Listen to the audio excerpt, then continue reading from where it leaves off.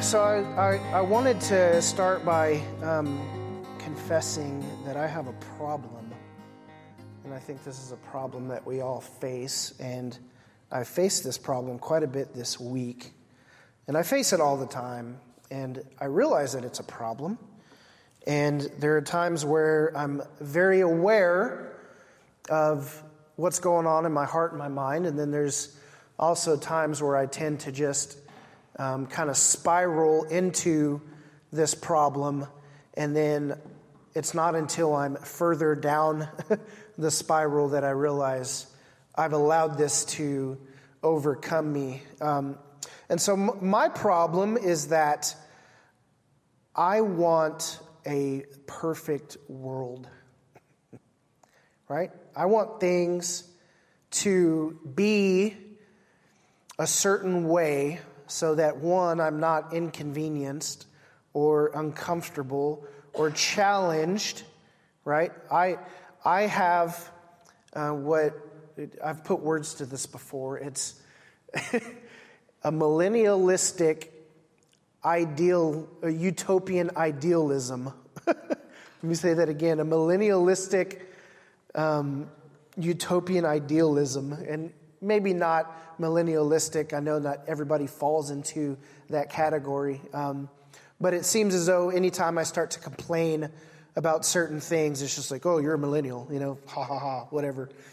But I would call it this utopian idealism where I want things to be perfect, right? I don't want to feel pain. I don't want to be sick, right? I want to enjoy every second of every moment at my desk, at my job. I want everything in my home to be perfect all the time, always clean, always spick and span. I don't want any conflict between my wife and I, or my stepson and I, or my, whatever, or my friends. Like I want no conflict, right? And so I've realized that this is an issue for me. And some of you may know that sometimes I have a bit of a control issue, and I like to see things be a certain way. But I realize this is, like, all of this is part of a deeper issue in my heart. And God is so good that He allows me to essentially get so dissatisfied with my circumstances and my environment and my surroundings and my relationships, that He allows me to get into that place so that He can show me the error in my heart. Because what He wants more than anything, right, is to rid me of selfishness and sin and living in such a way that I'm trying to please my flesh and the desires of my sinful nature, right? And so my problem is that oftentimes I get into this place to where I'm looking at my life through this lens of this idealistic, utopian way of seeing things, right?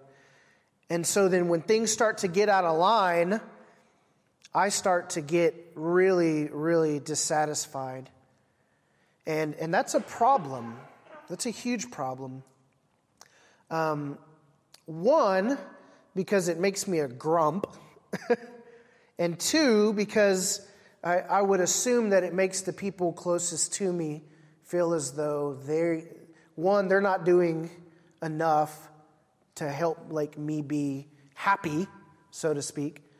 And it's detrimental in a lot of different ways. And so I found myself this week really battling again, as always, with a lot of these different issues coming up.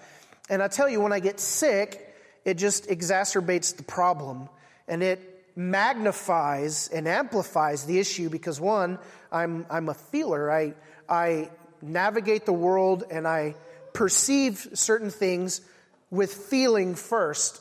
And so if something makes me feel bad or I feel tired or exhausted or hopeless or whatever it is, the situation makes me feel a certain way, not only then am I battling with that control issue and that heart issue, now I'm like experiencing that manifest physically in my body, so that it's now compounded. And so I found myself this week dealing with all these different issues, and I think it was maybe Thursday night or Friday night, I can't remember. I was laying in bed, very, very, very tired, and sick, and dissatisfied, and looking at this world before me, and in my mind, I'm entertaining all of these thoughts that are, one, most likely from the enemy. And all of these things, he's trying to get me to view everything that I'm going through as this terrible thing. And so one, it's in that place where I'm experiencing these thoughts that I then start having thoughts of like giving up. I should just give up. This is stupid. Why am I even doing this? Whatever. And then essentially fantasizing about this idealistic utopia. Well, if only this would happen, if only my relationship was like this, if only my job situation were this, if only we could get all our debt paid down, and so I start this if-then process, and I think you guys have maybe heard me talk about this before, but I start creating all these if-then statements, and I create this place that is this utopian reality that I think if I could just get there, then I would be fine, and I would be happy, right? And so this is a major, major issue, because I think we do it all the time, and I get caught in this trap, and I get into these loops where I do this over and over again. And so it was in that place where I was really tired, and I'm thinking about giving up, and I'm entertaining all of these thoughts, and I'm getting angry, and I'm feeling terrible, and it's like a deep, dark place. I've spiraled down into this place, probably where Satan wants me. And it's in that place where the Lord met me with this scripture, James 1, 2 through 4. And I'm sure you guys have read this. And it says, "Consider it a great joy, my brothers and sisters, whenever you experience various trials, because you know that the testing of your faith produces endurance, and let endurance have its full effect, so that you may be mature and complete, lacking nothing."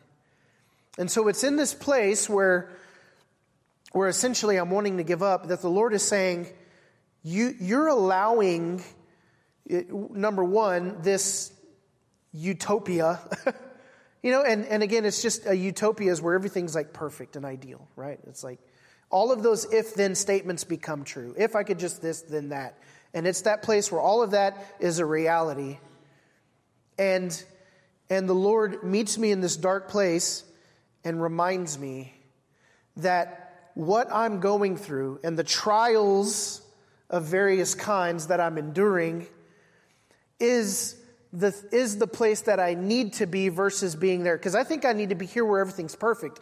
And the Lord is saying, no, you need to be over here where everything is not perfect, where there's trial, where there's discomfort, where there's conflict in relationships, right? And that seems like, Scripture talks about being in unity and being at peace with each other.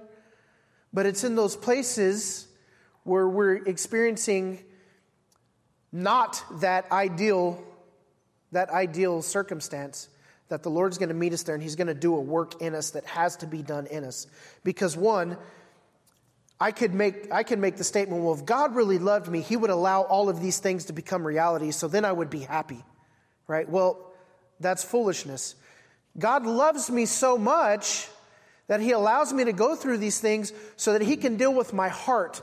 So that if those circumstances and those situations never change, I change, right? He wants to change us where we are so that we become a people that aren't swayed and tossed about. Right? He talks about this later in James. Double-minded men who are tossed about to and fro, right? You're like a wave tossed about by the ocean. That me as a person, if I'm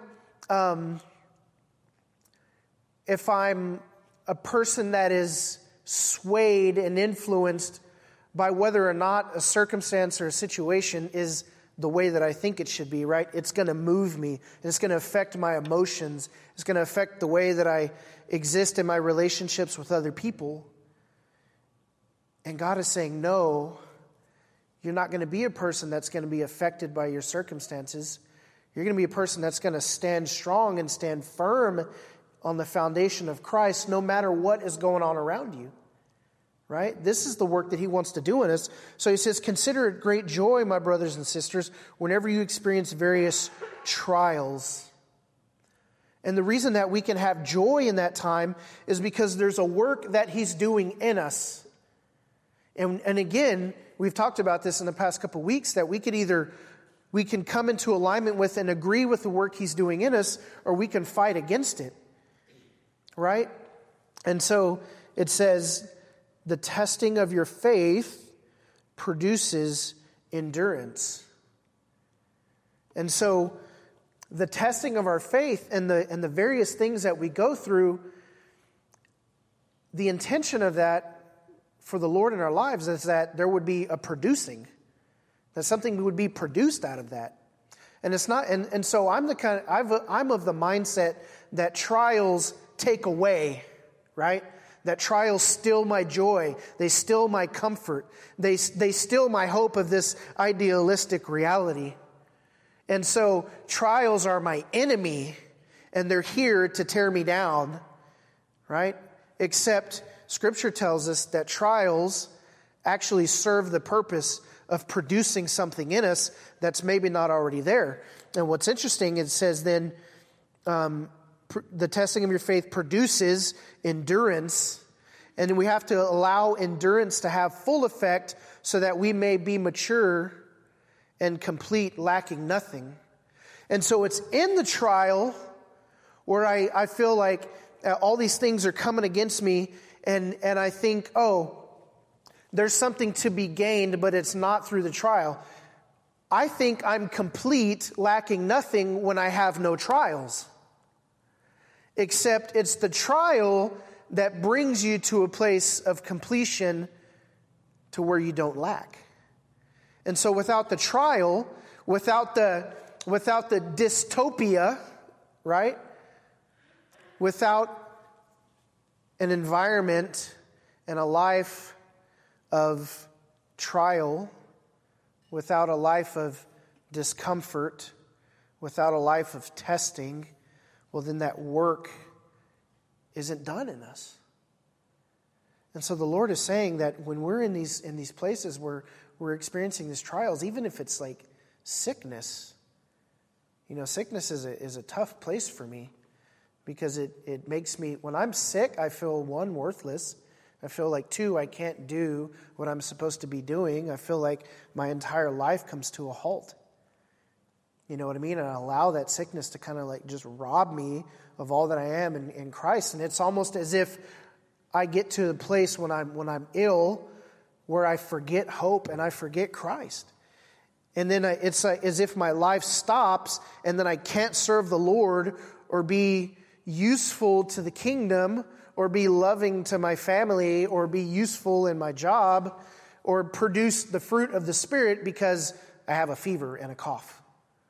You know what I mean? And I allow these things in my life to like render me useless, when Scripture says that these trials, these things that we endure, are meant for the purpose of production. Do you guys resonate at all with anything that I'm saying? I mean, am I the only one that has that problem? It's an issue, right? And when I was like laying in bed and I'm thinking about this stuff, and the Lord's kind of speaking some of these things to me, I just kind of felt like on a very simple, foundational level that somebody needed a message of encouragement to endure through the trials, to not give up. I'm here to tell you this morning, by the word of the Lord, don't give up. Don't give up. Because I know what it's like to be in that place to want to give up. And And here's the thing, it's like, we've talked about this before, like when Jesus was teaching the crowds, and then he gave a hard teaching, and then the crowds left, and then he looks over to his disciples and he says, are you going to leave me too? And then they say, where will we go? You have the words of eternal life. We have nowhere to go. And I tell you that there's times where I get to this point and it's like, I think about giving up, and Satan's like, yeah, give up. Just throw in the towel. Like, and I think to myself, well, where will I go? What else is there? And Satan does a really good job of making you feel like the place you're in right now is like a terrible place, right? And he paints this beautiful picture, right? It's what he did in the Garden of Eden. He said, well, if you eat of the tree of knowledge of good and evil, you'll be like God. You just won't have to be in this position to know God and essentially be controlled by him. Well, did he really say that you would die? Like, his commands aren't enough. Be like God then. Be in control. Live dependently of God, or live independently of God in your own place. And yeah, you go create your own utopia. You can be like God, and so then you can control things in such a way that you can create the outcome that you want, right? This is like essentially the lie of the enemy. He wants us to think that apart from God, we can go be in this better place, right? This is a satanic thought process. And so just on a, again, foundational level, like, I know what it's like to want to give up. I know what it's like to be weighed down by the trials of life. I know what it's like to be in that dark place where you're essentially hopeless. But it's in that place, again, that the Lord will meet us. And he tells me to consider it great joy that you aren't in this idealistic utopian place, because there's a work that I want to do in you. And it's when you're challenged, it's when your faith is tested, it's when you're uncomfortable, it's when you're tired, it's when you're sick, it's when you're angry, it's when you're disgruntled, that I'm going to do a work in you, and I'm going to change your heart, because that's what he wants to do in us, right? Let me read James 1:12. That's the next scripture here. It says, blessed is the one who endures trials. And so scripture tells us we're blessed when we endure trials, right? We endure them. The testing of our faith produces endurance. We go through these tough times, but it's in those tough times that our faith is proved strong in the Lord, because he's our strength. And so we get through these hard times, and tough times don't last, right? But tough times will come and go. How many times have you done this in your life? And I do this all the time. Someone asks, well, how are you doing? I say, well, I just had a rough week, or I had a rough day. And then the next week, someone says, how are you doing? I'm like, man, I had a really good day. And then the next day, how are you doing? Oh, I just had a really, really tough day. And it's like tough days and great days, and tough days and great days, right? And it's always going to shift. It's always going to shift. But do we want to be people who are influenced and steered by our circumstances and situations, right? Because if that were the case, like, if I continue to allow myself to be moved into this dark place because things aren't the way that I think they should be, right? I'm gonna live a miserable life. And that's what Satan wants, right? He wants us to be miserable. He wants us to be disgruntled. He wants us to question God, and question God's love for us, and questions God's mercy, and question God's sovereignty.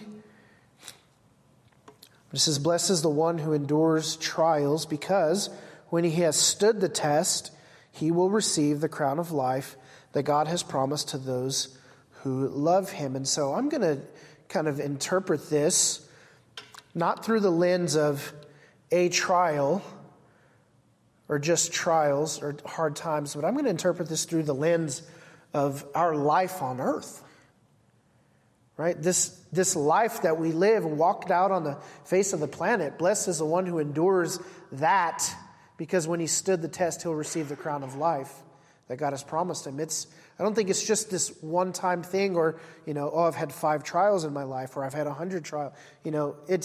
It's walking out this life and continuing to persevere in our faith in Christ and allowing that faith in us to produce and to change us. And so something I wanted to say about this testing of our faith is that, we try and avoid trials, but I think it's because what we really think we need is comfort, right? But what we really, truly need is maturity and completion in the Lord. And so we try and avoid trials, but what the Lord wants to do in us is bring us to this place of maturity. But here's where I was going with this. That without trials, we lack. And without trials and testing, we remain immature and lacking. Right? So that the Lord would say to us, I want to do a work in you, and I'm going to bring it to completion, but I'm going to use trials to do that work in you. And so then in my pride, I would buck against that and say, but I don't want that. I want this perfect world. I don't want to endure those things. And so for me to push back against trials and testing of my faith is me saying, no, I'm already complete, and there's not a work that needs to be done in me. And that we would push back against the work that the Lord would want to do in us. And so for me to essentially say yes to the work that the Lord wants to do in me is for me to say yes to trial that would come my way, and to receive that trial with joy and say, thank you, Lord, that you're taking me through this, because I know it's you doing a work in me, and I welcome the discomfort, and I welcome these situations that are going to cause me to not feel so good in my body and not feel so good in my flesh, and challenge the way that I think and challenge the way that I see the world. And I feel like that's a difficult thing, right? That's a difficult thing to say, yes, Lord, bring that so that it changes me. And then to even come to a place to where we experience joy in that. Like, I don't know if you know anybody like this, but I would like to meet somebody who, when you say, like, and I've heard some people say it this way, or be like this before, but, man, so how's it going? I heard you're going through a really tough time. Yeah, but you know what, man, the Lord is so good, and He's in control, and I'm just so happy that, it could be worse, and it's just kind of like they have that silver lining kind of thing, and I've seen some people do that, but in my walk, essentially what I'm doing right now is admitting immaturity in my walk to you, because I don't accept my trials with great joy at this point, right? I'm not saying, oh, this is so great because the Lord is doing a work in me. And so if this is what needs to happen in my life for Him to complete that work, well, then that's great. Bring it on, Lord. I curl up in a ball and I'm like, this sucks, and I hate my life. And so what James goes on to say just after this, and I don't have the scripture, but he says, and so if anyone lacks wisdom, let him ask God, who gives without finding fault, who does not show partiality. And so I think the reason James talks about if we're lacking wisdom to ask God for wisdom is because he's saying, consider it great joy when you endure trials of many kinds, because that's going to do something in you. It's going to change you. It's going to produce endurance. It's going to produce perseverance. And perseverance is going to do a work in you that's going to bring you to maturity and completion to where you're lacking nothing. But if in my situation I'm missing the wisdom to be able to see my situation through that lens, I can then ask God and say, give me wisdom to see what you're doing in me in this time. Right? And so it could be the situation where then I say, okay, God, like, all these things seem out of order to me. I'm not happy in this environment or in this instance, and there are these things going on that are making me feel this certain way, and I don't like it, and I want to change it. However, Lord, can you give me wisdom from heaven in this moment to see what you're trying to do in me? And then once you show me and give me wisdom to see that and understand it, well, then let me say yes and amen to the work that you're doing. Let me come into agreement and into alignment with it. And then in that place find joy and say, the Lord's working something out in me. And it's interesting because I think if we're unchanged and unscathed by various trials, I think we might be being led back into those places, back into that furnace, those fiery trials, so that the Lord can burn up the chaff. He can burn up the flesh and burn up the sin and bring us out on the other side refined. Amen? And so then James 1:17 through 18 says this, every good and perfect gift is from above, coming down from the Father of lights, who does not change like shifting shadows. By his own choice, he gave us birth by the word of truth, so that we would be a kind of first fruits of his creatures. And so he says, every good and perfect gift is from above. And so I don't know that James is essentially ascribing the phrase good and perfect gift to trials. But I would say the things that we endure in this life that cause us to have a testing of faith, I would think that James is saying, yeah, those are gifts from the Father. Right? And so there's a scripture, I can't remember. It was like one of the minor prophets. Like one of these, it was in Amos.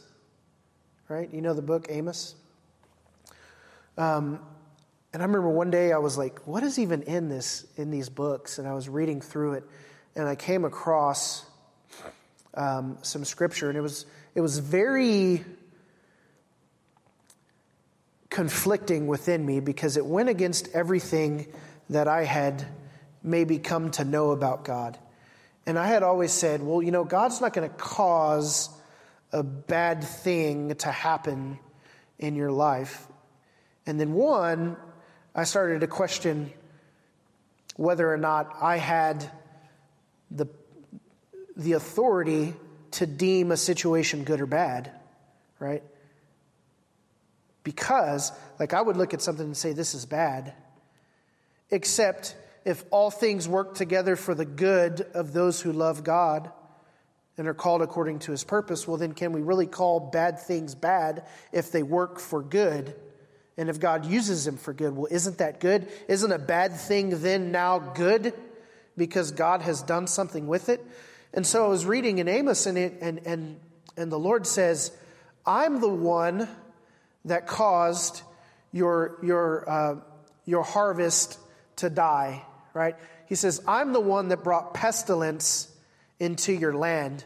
He said, I'm the one that filled the nostrils with the scent of rotting flesh, right? And so he's essentially saying, I'm the one that caused all of these things to happen. I'm the one that brought about famine. I'm the one that brought about drought. And then he said, and yet you still have to turn from your wicked ways and turn to me. And he's talking to the Israelites. And basically God is saying, I've done all I know how to do to cause you to come back to me. Right? And essentially what God was wanting was people to turn their hearts towards him. And so he brought about drought. He brought about famine. He thought that if he could get people into this place of lack, that they would hit their knees and cry out to the God of the universe and say, Lord, we need you. Right? And then he's saying in Amos, he's like, I'm the one that brought this on you, and still you have yet to turn back to me. And I remember reading that and thinking, so God caused bad things to happen to people? Like, I don't know that God does that, except in the scripture, he was using that. And I thought, but that's like a bad thing. You would cause people to go hungry, and you would cause people, people, the army would die at battle, and then the stench of their rotting flesh would come into the camp, and people would be experiencing mourning and loss and weeping and like be in this terrible place. Why would God wish that on them or cause that to happen? That's not the God that I know. And then I realized the best thing for any one of us and for anybody is to be in a place where we are completely and totally dependent on God for all things. Because the moment that we're not dependent on God, we're dependent on self, and self cannot save the way that God can save, right? And so God is a God who loves us enough to allow and even cause things to happen in our life so that we turn to him, because that's what's best for us. We think, so in Amos, I would have thought that abundance and life would have been the best thing for those people, right? Well, let all of the soldiers live. Let the harvest be bountiful. Let the rivers flow with abundant waters into the land. Let the crop yield 100-fold for the people. And that would be best for them. And God says, no, what's best is that they know me and depend on me. For if the land were producing, right, would they need me? And so what's best for me is that I have these places in my life where I'm not totally, completely satisfied. Because if I were completely and totally satisfied in those things, I wouldn't need the Lord to be my only satisfaction. And so when he talks about, at the end of this scripture, by his own choice, he gave us birth by the word of truth so that we would be a kind of first fruits of his creatures. Now that's kind of an interesting statement. We would be a kind of first fruits of his creatures. And so I would think about this in the context of the scripture that says, if any man is in Christ, he's a new creation. The old is gone, the new has come. It's not that we're just a new version of ourselves. It's that in Christ, we are a new creation. So Adam was the first man. Jesus was the last Adam. He was the last man. And so Jesus died, and then he resurrected, right? And he's in this glorified body, in this glorified spiritual state. And in Christ we have all things. And we have all that we need.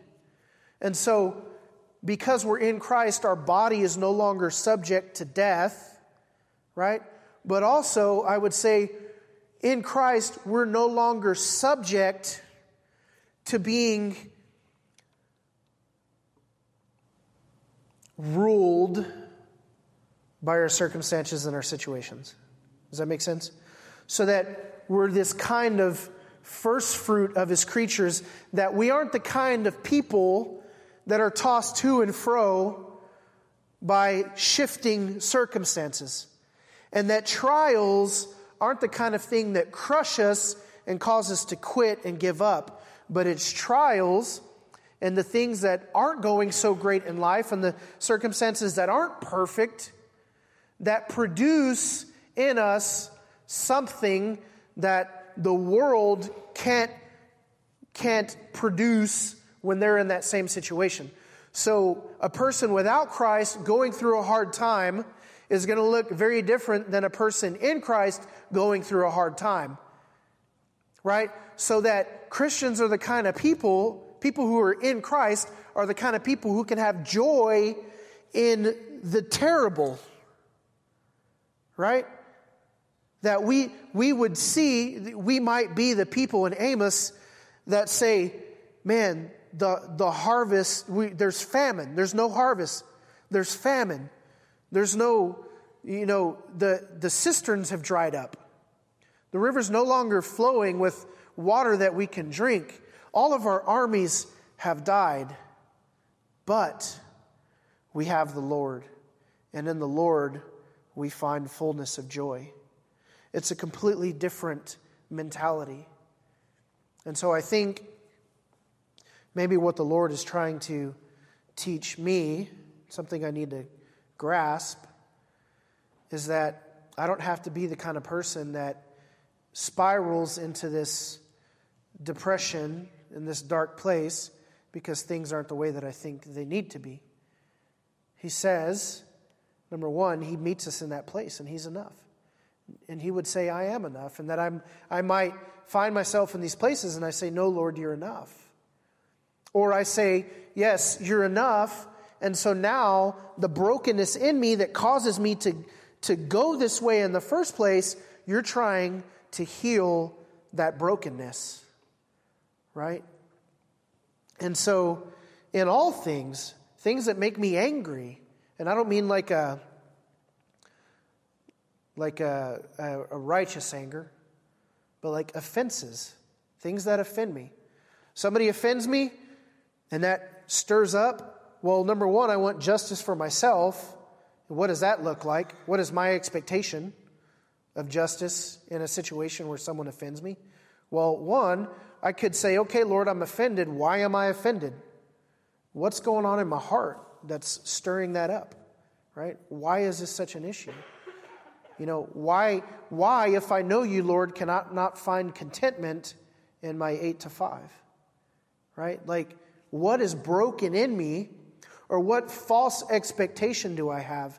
I remember talking to my nephew, and he was going through a really hard time with some stuff with his wife and some health issues.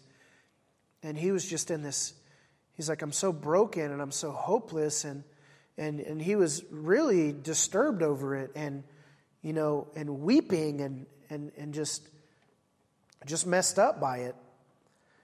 And just remember in that moment talking to him, and it was like one of the hardest things I've ever said to anybody.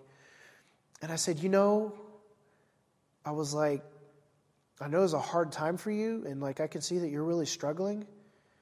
And I said, I think maybe you've put your faith in the gospel of comfort and not in the gospel of Christ. And I was like, oh, that sucks to say to somebody I love.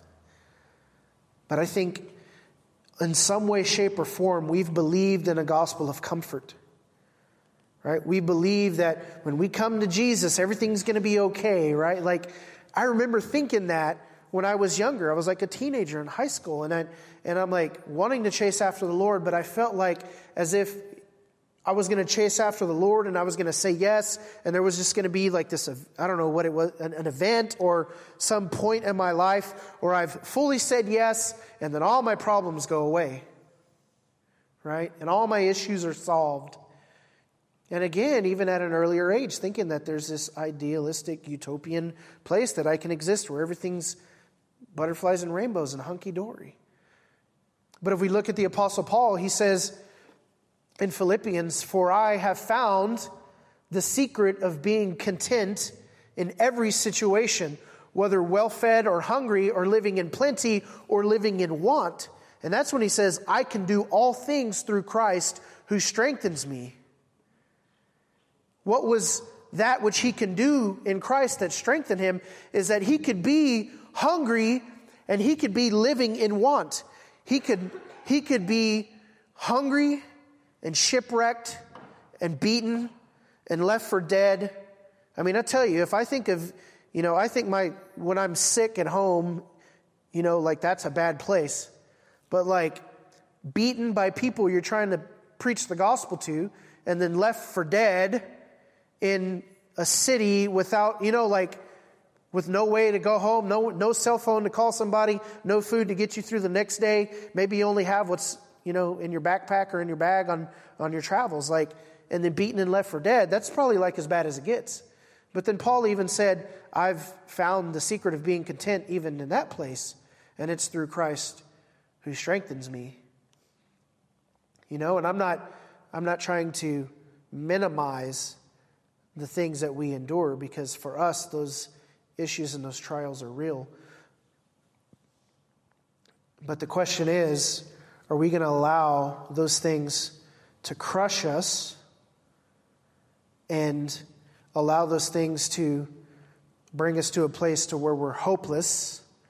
Or do we, in those places, cry out to the Lord and say, what is it that you want to do in me in this place? And so, just on a very personal, from a personal place, I've not navigated this week very well.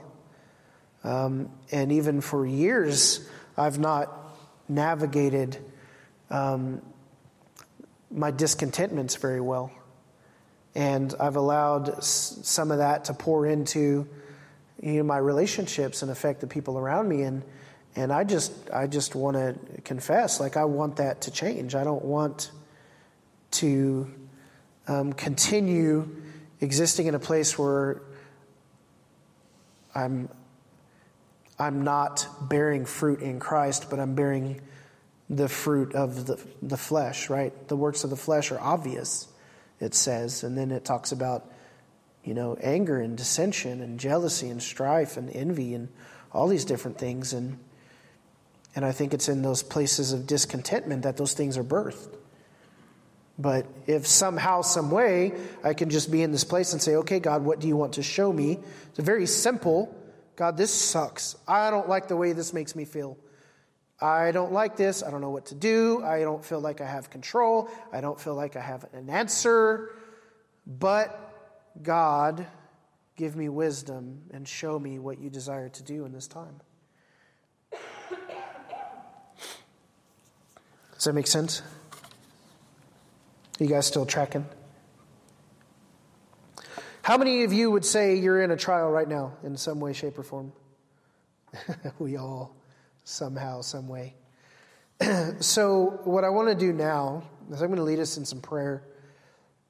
And I would pray, and maybe what I pray is will resonate with where you are. But Jonathan's going to come up and he's going to play one last song. And I think this is where worship is warfare. Because the scripture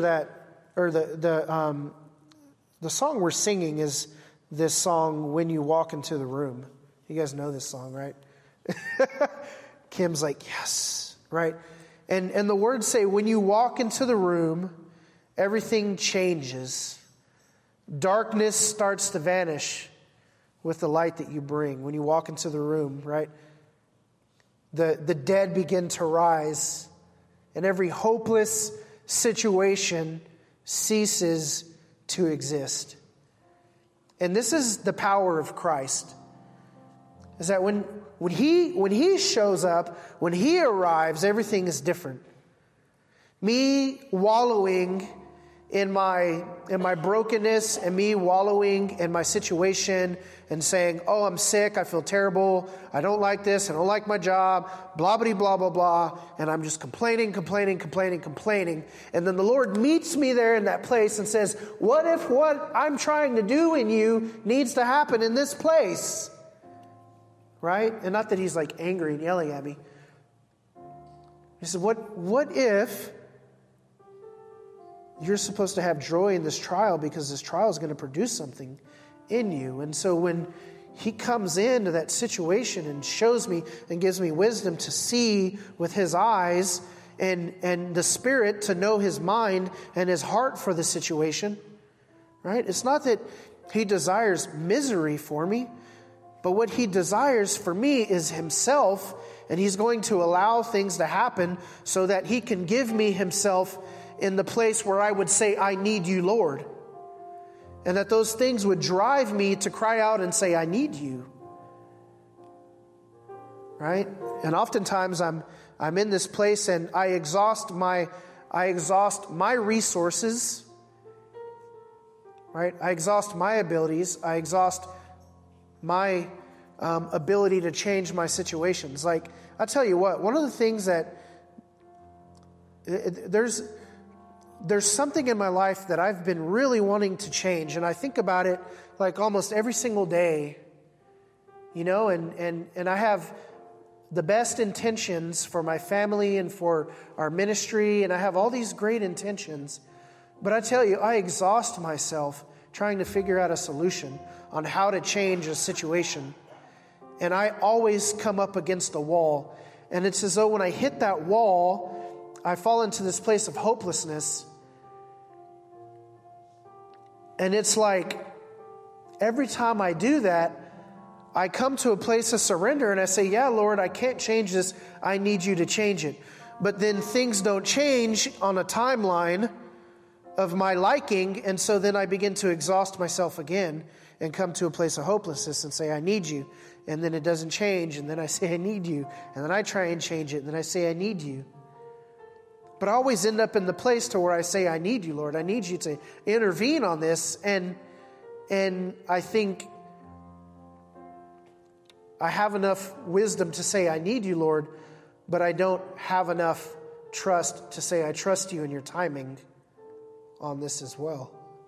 And I will endure and I will persevere by your strength as long as you need me to endure and persevere. Right? And I think that's maybe what I need to say this morning to the Father. And so let's pray, and then we're going to proclaim that when Jesus walks into the room, everything changes. And so, Father, we just come to you, Lord, and I need to say to you that I've tried in my strength, with my abilities and my talents, my resources and my knowledge and everything that I am, God, I've tried and I've gone over it over and over and over again in my head of how I can do this and how I can do that, and I just can't seem to get to a place to where I can figure it out. And so I know that's you wanting me to come to you and say, Lord, I need you. And I've done that, Father, but I've also not said that I trust you in the process, and that I trust you with the timeline, and that I trust you to give me the strength to persevere and endure to be brought to this place of maturity and completion where I lack nothing. And so, God, I just want to submit myself to you in this place, Father. And Lord, you see the hearts of the people here, God. They know their situations. They know where they've tried and failed, and they know where they've not given you complete and total control of everything, God. And so I pray that this would be a time of surrender. I pray that this would be a time of freedom and power, a time of deliverance. Father, I pray for a heavenly infusion of perseverance and endurance in our times of struggle. God, that we would draw from you, Lord. We would draw from the well of grace. We would be like the tree planted by streams of water, God, that our roots would go deep into the river, and that we would source from you, the one who is life and gives life. And so, Lord, we just want to take some time and proclaim and pray and surrender and ask for wisdom in our trials, and proclaim, Jesus, that you change everything. And so meet us in our deepest, darkest places, God, where we've spiraled into depression, we've spiraled into hopelessness, we've spiraled into a place of fear. So, God, would you meet us there in that place in this time?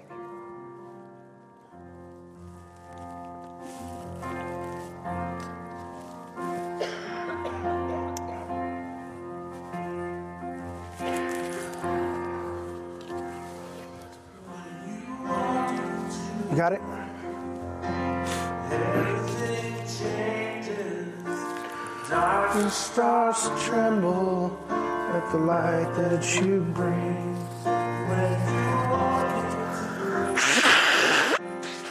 When your heart starts burning, nothing matters more than just to sit here at your feet to worship you. Lord, we worship you.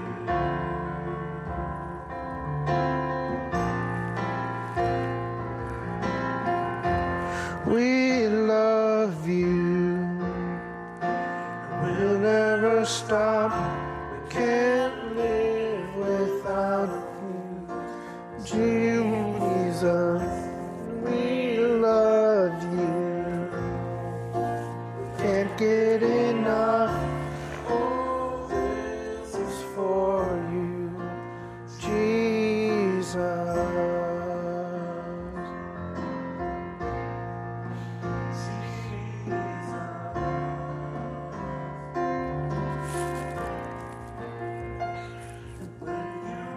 Into the room, sickness starts to vanish. Every hopeless situation ceases to exist. And when you walk into the room, the dead begin to rise. There is resurrection life in all you do. We love you. We'll never stop. Can't live without you. We love you. All this is for you, Jesus.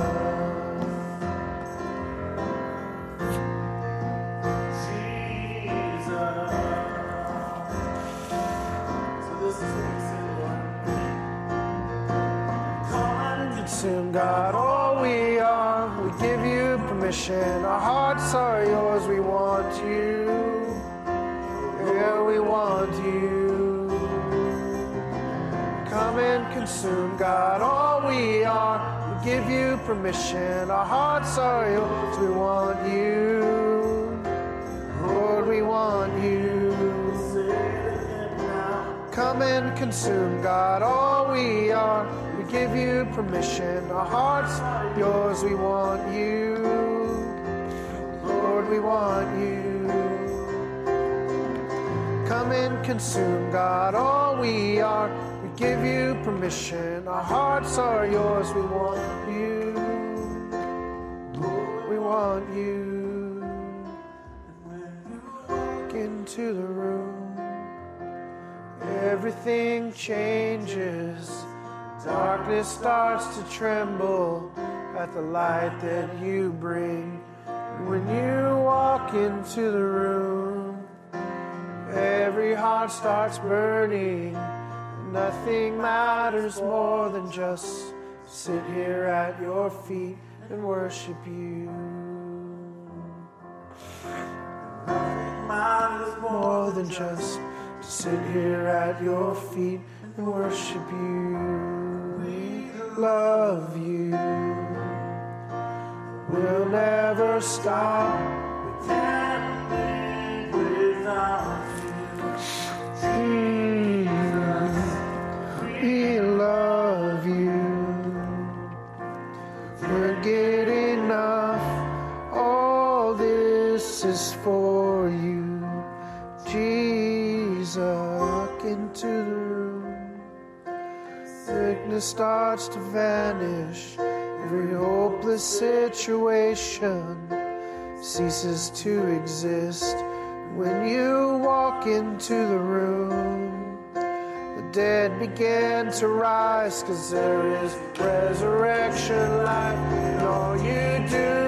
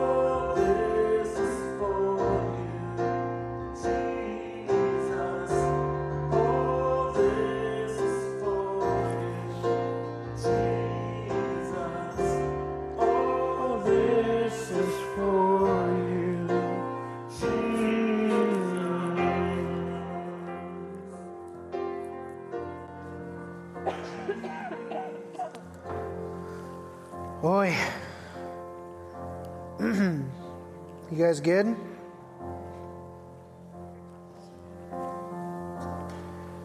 Yes, maybe.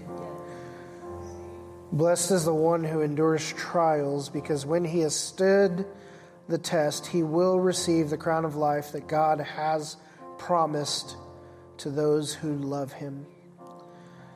And so trials are a blessing, my friends. I know that's it's kind of goes against what we may think or feel, but the Lord allows us to endure trial because he's doing a work in us. And so I would just want to speak a blessing over us. And as I speak this forth, I want us to have faith and believe that we come into agreement with kingdom principles and kingdom truths, that those things become reality and they manifest on earth as it is in heaven. Right? That there's something powerful about that. It's a physical act that ignites. Maybe that's not the word I'm looking for. It initiates something in the spiritual, right? So I want to speak this over us. I want to bless us with wisdom from God the Father, who's seated on the throne. I want to bless us with wisdom from heaven to be able to, with our spiritual eyes, see the trials that we endure in the physical on earth with the eyes and the heart of the Father, so that we no longer see these discomforts and these problems, these circumstances, with eyes that would produce hopelessness or anger, or would produce something in us that would try and change our circumstance through our own strength and our own power. And so, eyes to see our trials with the eyes of the Father, and to have wisdom to see what he's doing in us and to submit ourselves to that, so that we're not crushed by our circumstances and our situations, but we're a kind of first fruit of his new creatures that live in such a way that trial and discomfort and persecution and things that we would have normally seen as bad would be something we can find great joy in, that would produce something in us that the world can't have produced in them because they are without Christ. Amen? And so that we see our lives through a new lens, through a heavenly lens, through the eyes and the heart of our Father, so that we're not crushed, but we're built up, we're matured, and we're brought to completion, not lacking anything. Amen? You guys good with that? Would you like to see your circumstances through a new lens? Would you like to find joy in the trial and not be crushed by it or fall through the spiral into the place of darkness? I heard Alistair Begg this week. He said in these times of trials that we would respond, that we were pressed but not crushed, that we were besieged but not conquered. Right. Yeah. Paul said we're crushed, right? Or we're hard pressed on every side. But we're not crushed, right? We're persecuted, we're not abandoned, we're struck down but not destroyed.